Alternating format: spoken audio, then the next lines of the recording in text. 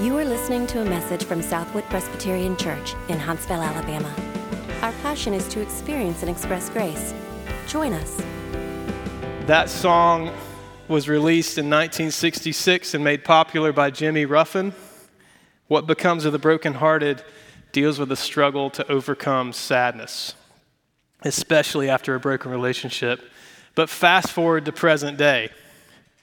Perhaps it's a perfect description of what we're all holding deep inside as we walk in this world.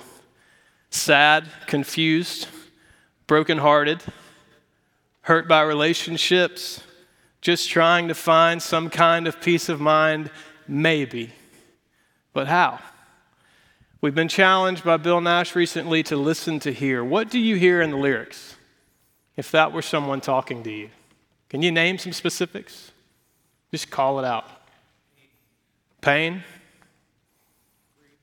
Grief? Yeah. Do you hear hope? Hope? More of an endless hope. Like, I don't know, I'm just going to keep walking on this gerbil wheel and then hope I fall into hope in a hole or something like that. Maybe I'll trip over it. But I'm longing for something more. And that's what people are saying all around us every day, and including in here. They say it with their words. They say it with their anger. They say it with the tattoos on their arms, crying out, "Listen to my story." They say it with the scars that they bring into the church. They say it with the smiling faces that say, "How are you doing?" "Great." "Great. How are you?" "Great." "All right, let's keep walking." But what becomes of the brokenhearted? These lyrics capture the heart of brokenness and searching so very well, and they remind me of a particular time of brokenness in my own life. Where are all the juniors and seniors, Derrick? Where are all the juniors and seniors? That's what he says. His fist was hitting on the table. I'll never forget it. And there I was sitting across the table from my boss at a barbecue restaurant in Tennessee. A seasoned youth pastor, recently promoted to associate pastor at a prominent church by God's grace, having had more experience in youth ministry success on my resume than most across the country. Having been blessed by the Lord to rebuild and turn around 2 failing youth ministries at 2 previous prominent churches, and having devoted at least 13 years of my life towards those 2 endeavors. Having done the same thing I'd always done, love people and do my best to do it. It was going well. And now 4 years into one of the hardest callings from God, hardest turnarounds, called to rebuild one of the most broken systems of ministry that I'd ever seen in my life. But he continued, and he lunged his body at me. His teeth were showing. He raised the volume of his voice. He was throwing expletives at me, and he was making threats. And he was detailing numbers and percentages and a rap sheet of ministry performance conviction charges to show me just how worthless and meaningless and useless that I was to the church right then and right there. And because there was a number on a spreadsheet that in his mind needed to be just a little bit higher, and if it was, then his overbearing boss would remove the pressure from him, the pressure from being under his Darth Vader-like crushing and suffocating grip. Yet there I sat, knowing that he'd never understand, having seen and heard and witnessed things behind the scenes of this church that would make your stomach turn. But there I was, powerless and scared, and at that moment the fear set in. The overwhelming panic and the fear of loss. If I do what I'm supposed to do, if I say what I know that I need to say, then what will that mean for my job and for my family and for my future. I was tired of pretending, and I was tired of trying to make it work when I knew that it was also very, very wrong. Why am I here, God? I was asking. Why do you have me sitting in this seat right now? I hate what I see. I'm just so scared right now. So there I sat as he spouted meaningless numbers, percentages, and glaring inconsistencies between what ministry was and what I thought it would be. And my mind just drifted to the fear. And my spiritual eyes, they started to search for help anywhere, while he continued to mutter nonsense and all the sorts of things that you hear about on the podcasts and the news articles that highlight what's wrong with leadership in churches today as they look back on the mega churches that have fallen into corporate corruption. And there I was, wandering in a land of broken dreams, where it seemed that happiness was just an illusion, filled with sadness and confusion. There I was, brokenhearted, in the church. What about you? What table are you sitting at right now in the church? What loss might you be fearing, and where do you find help? For me, I didn't know where to go, and I didn't know who I could talk to, because this is happening to me within the church. I felt trapped, almost like being trapped inside a conspiracy theory or a building that's falling that you can't get out of. And I was unable to sleep at night. I would wake up in the middle of the night and ask, what is my family going to do? I feared the loss of money. I feared the loss of friendships and everything else that I'd given my life to in ministry. And I began to realize that the process, I'd grown so very far away from Jesus, but I didn't even mean to, because I was busy serving the people telling me what to do who I trusted within the church. And I needed help. And maybe some of you have had that feeling before, maybe within the church. You're not alone. But it's not all that way, though. The fear of a future loss that owns you, you had that? It's called anxiety. Okay? In his book, The Anxiety Opportunity, author Curtis Chang writes that all humans exist, I'm going to read this quote here in a minute, that all humans exist somewhere on the anxiety spectrum. Consider this quote here. Anxiety has become the most common mental illness in the U.S. In 2018, 63% of American college students reported overwhelming anxiety. Since the pandemic, a recent study reported that depression rose 28% globally above pre-pandemic levels.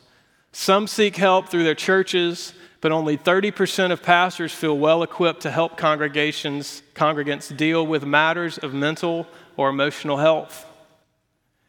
Only 36.9% of those afflicted with anxiety seek assistance through medication or professionals, which means that the vast majority are isolated and confused. That was me, isolated and confused, inside the church. What about you right now? Where do you look for help? What table are you sitting at? If we're honest, right, many times we find our help in the wrong places. It could be Netflix, listening to podcasts, scrolling through social media, staring at our iPads, eating more than we should, drinking more than we should. Maybe we'll just go trade on the stock market. Playing our favorite video game, thinking about our favorite sports teams, putting ridiculous expectations on our spouses or significant others. Gossiping about somebody else to remind ourselves that we're not as bad as we think we are. Someone else has it worse off than we do. Checking out, disengaging, distracting, staring at the numbers in our bank account, feeling sorry for ourselves, spending money on things that we shouldn't. But they're all temporary helps. They make the pain go away for a little bit, but they come right back. Just like a drug. You need a bigger hit. Why? Because there's absolutely only one place that we're supposed to go and designed to look for our help. And thank God for the words of Psalm 121. I lift my eyes up to the hills. From where does my help come? My help comes from the Lord, who made heaven and earth. He will not let your foot be moved. He who keeps you will not slumber. Behold, he who keeps Israel will neither slumber nor sleep. The Lord is your keeper. The Lord is your shade on your right hand. The sun shall not strike you by day, nor the moon by night. The Lord will keep you from all evil.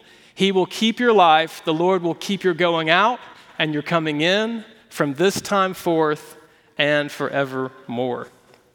This is a psalm of ascents. Okay, we see the picture of a person walking a path, maybe broken dreams. They're on a life journey. And the Old Testament audience would have most likely interpreted this as a psalm to instill confidence, to those who are making this journey to Jerusalem to worship in the temple. So they sing a song of ascents. And when they worry, they try to redirect their heart to what really matters, the things of God. So they say it out loud and they sing it. But also they would have known it as a parable for our entire lives. And in this life, because of these words, we can be confident in God's ultimate protection and his provision and his care for us in every single situation, okay? Because God gets us. He starts by saying, I lift my eyes to the hills. From where does my help come? My help comes from the Lord who made heaven and earth. One commentator writes that the question where security can be found could originally have been prompted by any number of situations.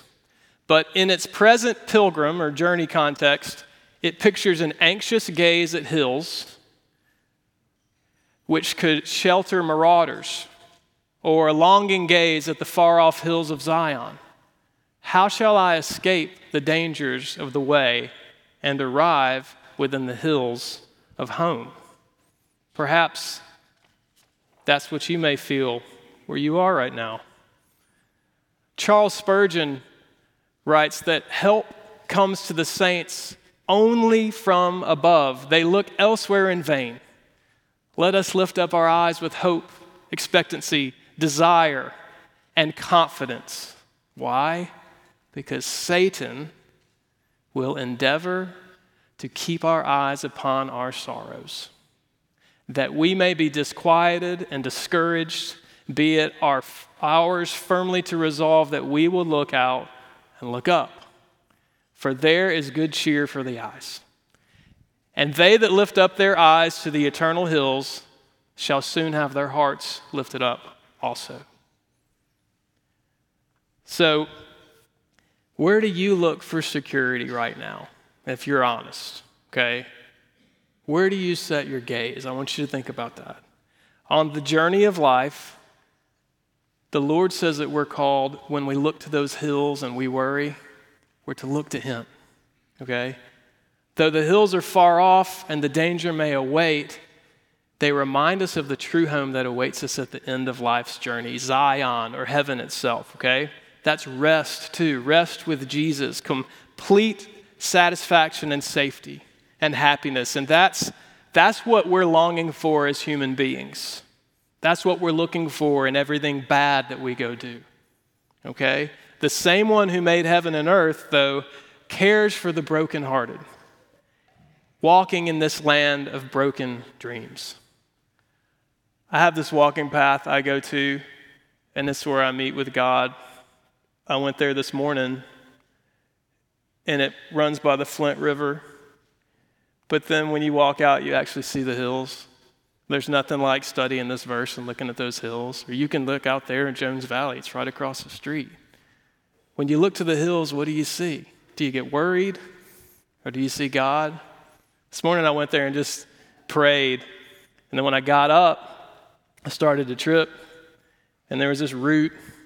This kind of made a little hoop. And you could get your foot in it. And it was a really cool picture that God promises when his roots are strong and he'll hold our foot in place. keep us from slipping. And that's exactly what this verse says here. He will not let your foot be moved. He who keeps you will not slumber. Behold, he who keeps Israel will neither slumber nor sleep. The Lord is your keeper. The Lord is your shade on your right hand.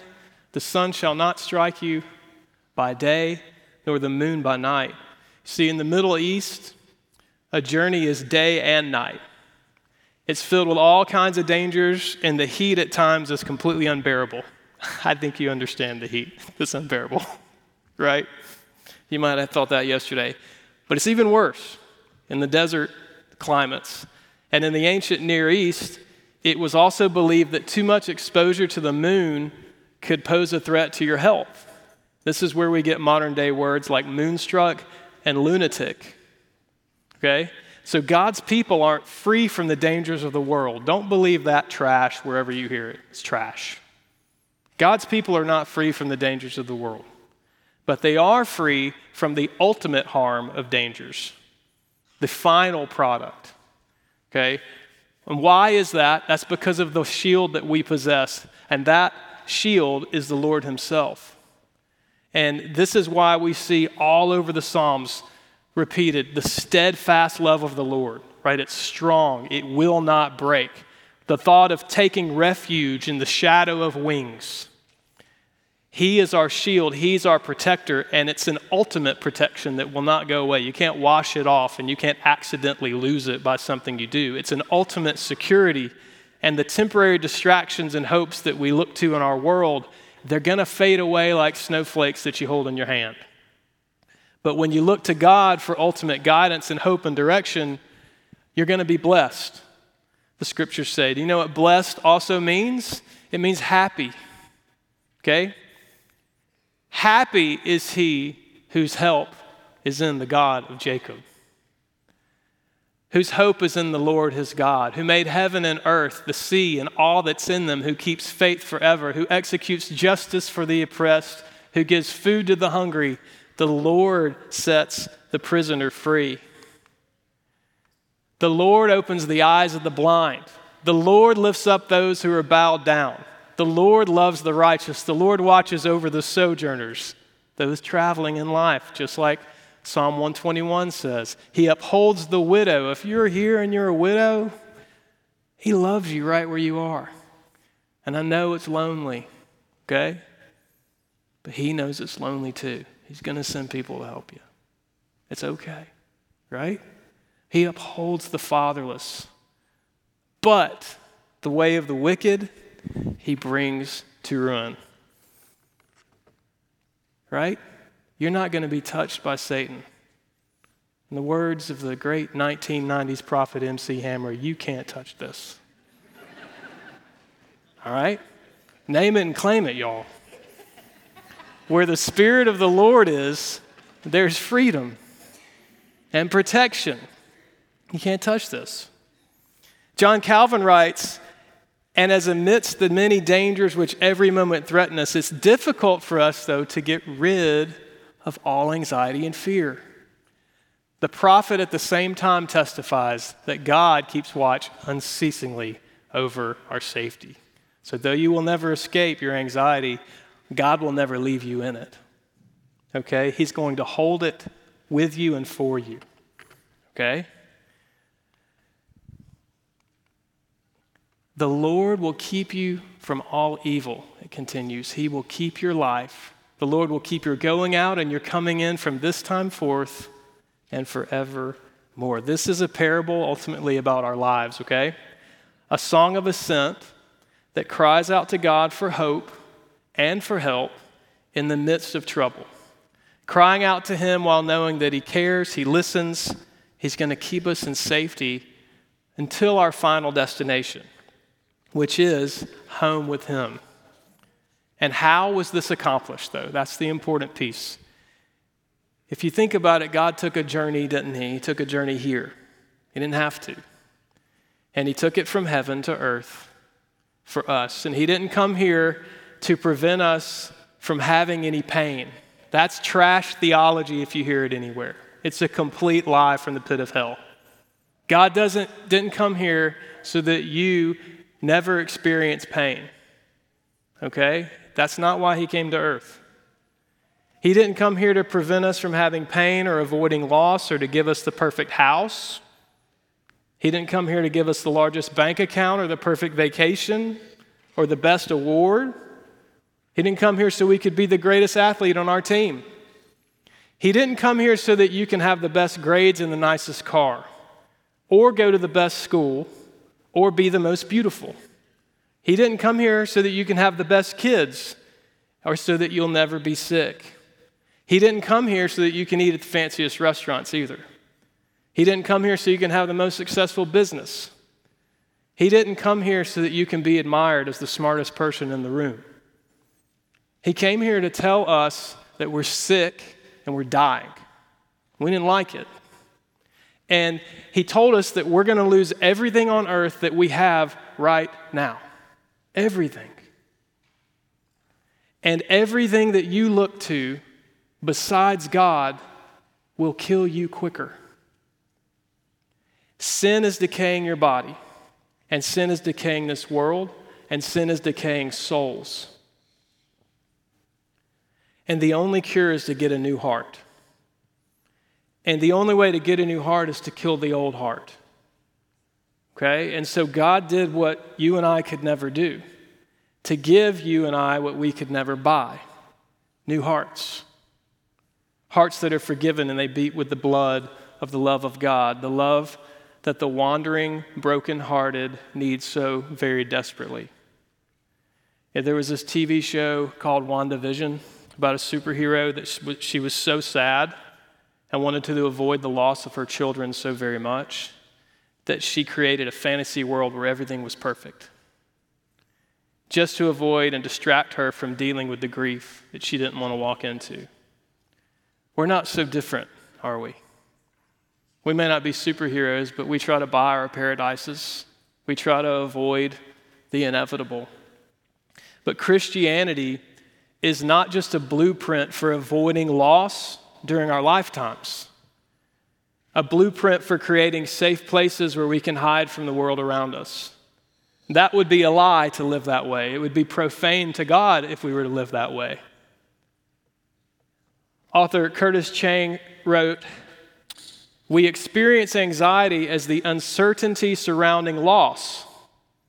But in actuality, all loss is absolutely certain." That's the irony of anxiety. But right now, in the now, this moment here, we're going to continue to be vulnerable to loss, no matter how much we do. Okay? We will suffer pain, and it is absolutely unavoidable. So to try to avoid it is to actually only increase anxiety. When we distract ourselves, we actually make it worse. The best thing you can do is run at it and embrace it.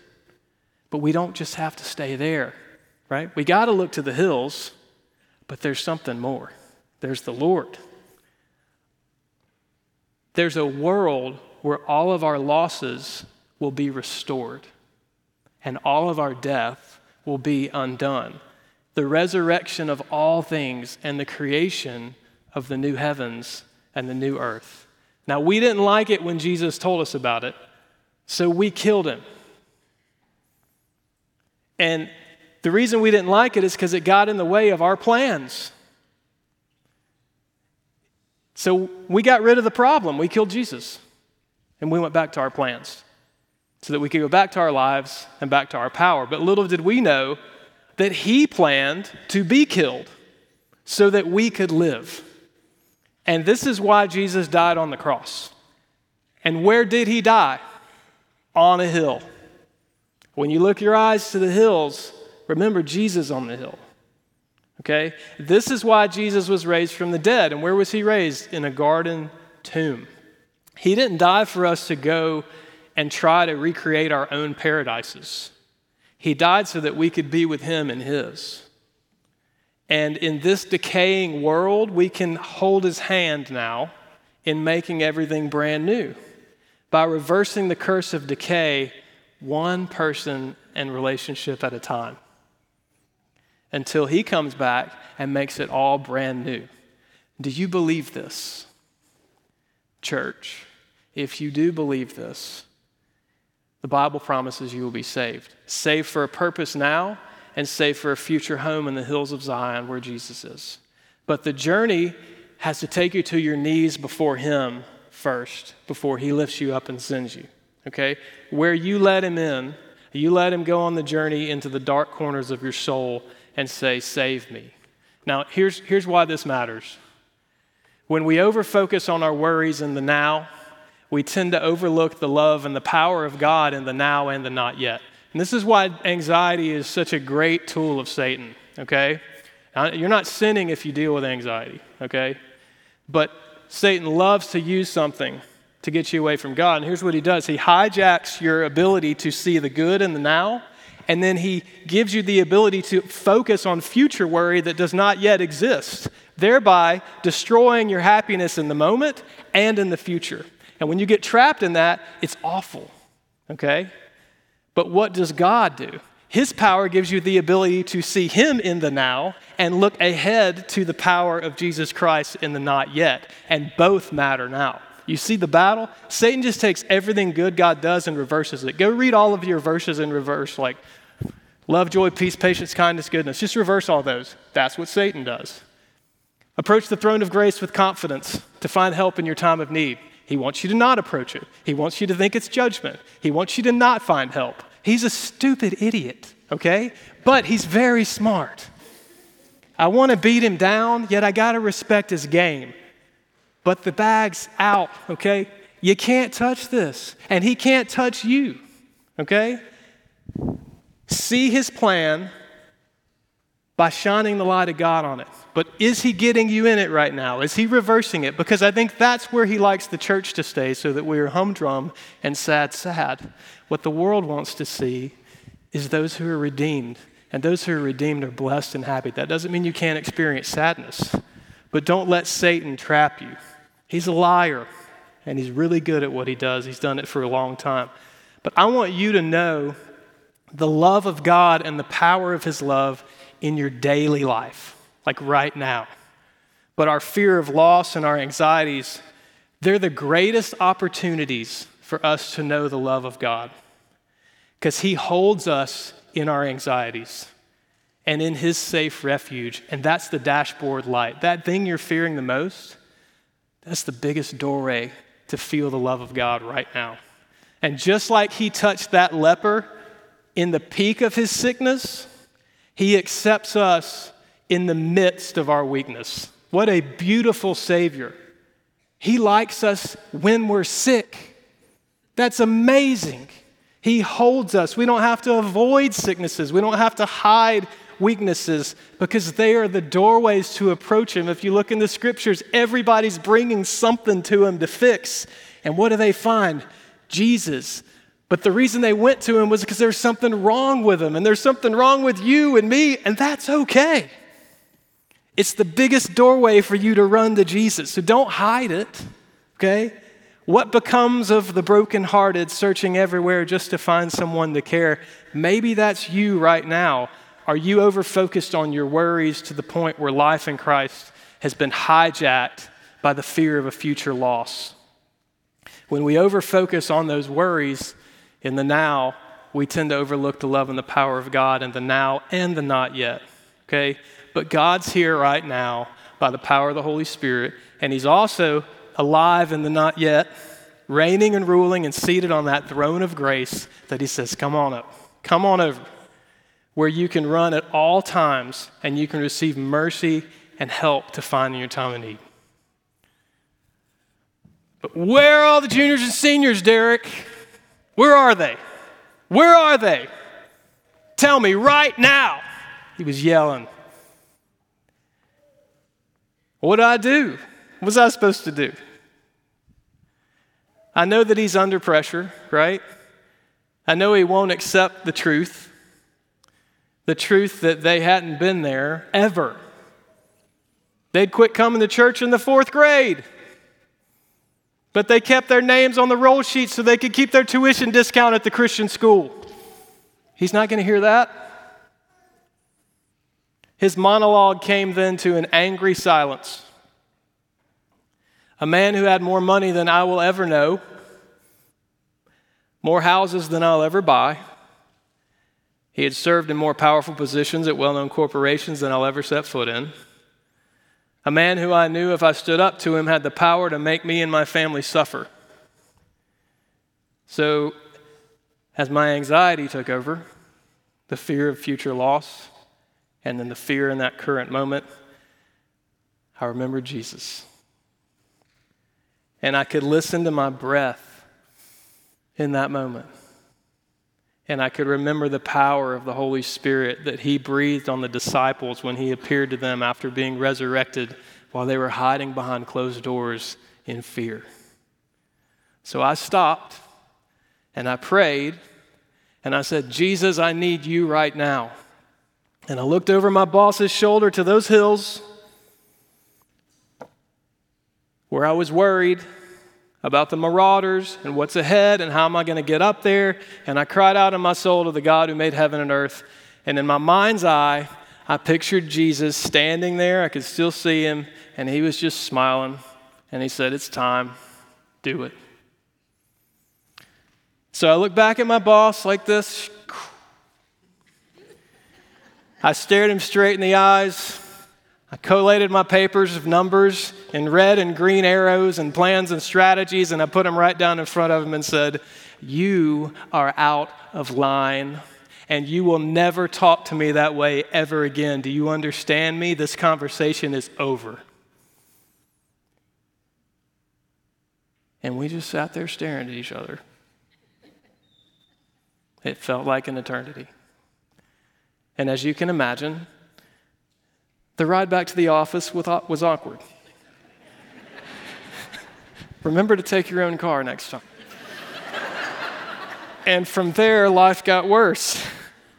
But I knew that my help would come because I stood on the steadfast love of God, the maker of heaven and earth. And that's where my help comes from. That's the only place. And he sets prisoners free. And he will not let my foot be moved, and he will not sleep or take a break from his care for me or for his church. And he will not let the sun scorch me or the night leave me sick. And he will keep me from all evil. And he will keep my life, and he will keep my going out and my coming in from this time forward and forevermore. But loss was necessary for my journey. And his loss on the cross, I knew, was more than I could ever give. But in those moments, he held me in my pain. And he kept my tears in his bottle. And he smiled at me. And I called on my God, and he saved me. And he sent me the ark of Southwood Presbyterian Church.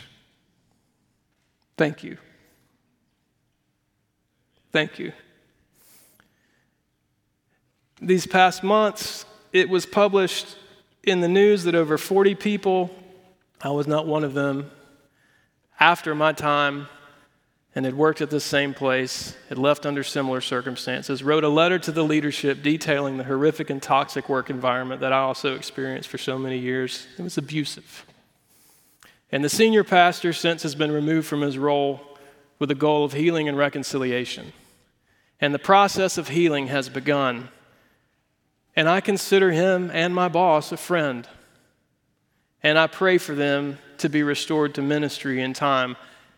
But through you, these past 6 years, God has given me a place to heal and to remember that I'm not a failure. And you know what? You're not either. And whatever you're going through on your journey, God is there for you too. And he gave me the strength through you and by his Spirit to go back there and have the hard conversations with the leaders. And he granted me the power to forgive them. And I was the one who was truly set free. And now I don't have to hide my story in shame anymore because I can tell of how God delivered me and how God has restored my losses. And one day he will restore all losses in heaven because that's what the world needs to hear, the truth. And I can only do it because Jesus is alive in me right now, and his power holds me up. And I know the man who's going to fix it all. and so do you. His name is Jesus. And the power that he has will hold you up wherever you are in your journey right now. So you got to keep your eyes on the only place where true help comes from, and that's God himself. What becomes of the brokenhearted? My prayer is that they get new hearts. And the church is a place to help others hold their pain, as together we take it to Jesus. As we express grace to one another in the context of our broken relationships. That's why here we call them grace groups. They're really just messed up people groups who need Jesus groups, who love each other in the midst of their messed upness groups. Okay? So if that's you, great, it's okay. They're not a go dress up and act like everything's okay group. If they are, then that's like a really bad group. Don't do that. It's okay to not be okay, right? And so don't be afraid to talk about it. If there's any takeaway, whatever you're carrying, don't be afraid to talk about it. It doesn't mean you have to talk to everybody about it. I realize that can be scary. But don't be afraid to talk about it with God first. Maybe you got to get away and talk to him. With us, there are people here that want to hear your pain with each other. But when you talk to each other, I challenge you, and Satan doesn't want you to do it. So just do it, just to tick him off. Okay? But watch how he will use your story to change someone's heart. It's amazing. Just try it sometime. You got to take a step of faith to do it, though. With that, I'm going to close with some prayer. Father, we are a bunch of broken-hearted mess-ups who you redeem and make whole, and you love us in the midst of our pain, and thank you that you send us true help.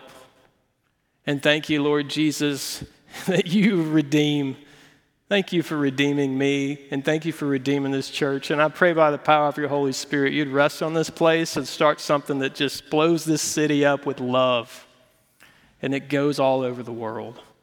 But may it start by us knowing that we're accepted in our weaknesses, and while we are still sinners, you died for us. Even though we thought we were killing you, you were killing our hearts to give us new ones on the cross. Thanks for touching us lepers and saying you love us. Thank you for holding us in our pain. And thank you that you're doing that for every single person here. May they take that with them now and every single moment of the day, and may it impact and redefine how they see life itself and relationships with other people, because you are calling them to change this world one relationship at a time, and it starts by telling their stories of pain and how you are walking with them in that pain and holding us up. Praise the Lord that you are who you say you are. Hallelujah. I pray this in Jesus' name. Amen. For more information, visit us online at southwood.org.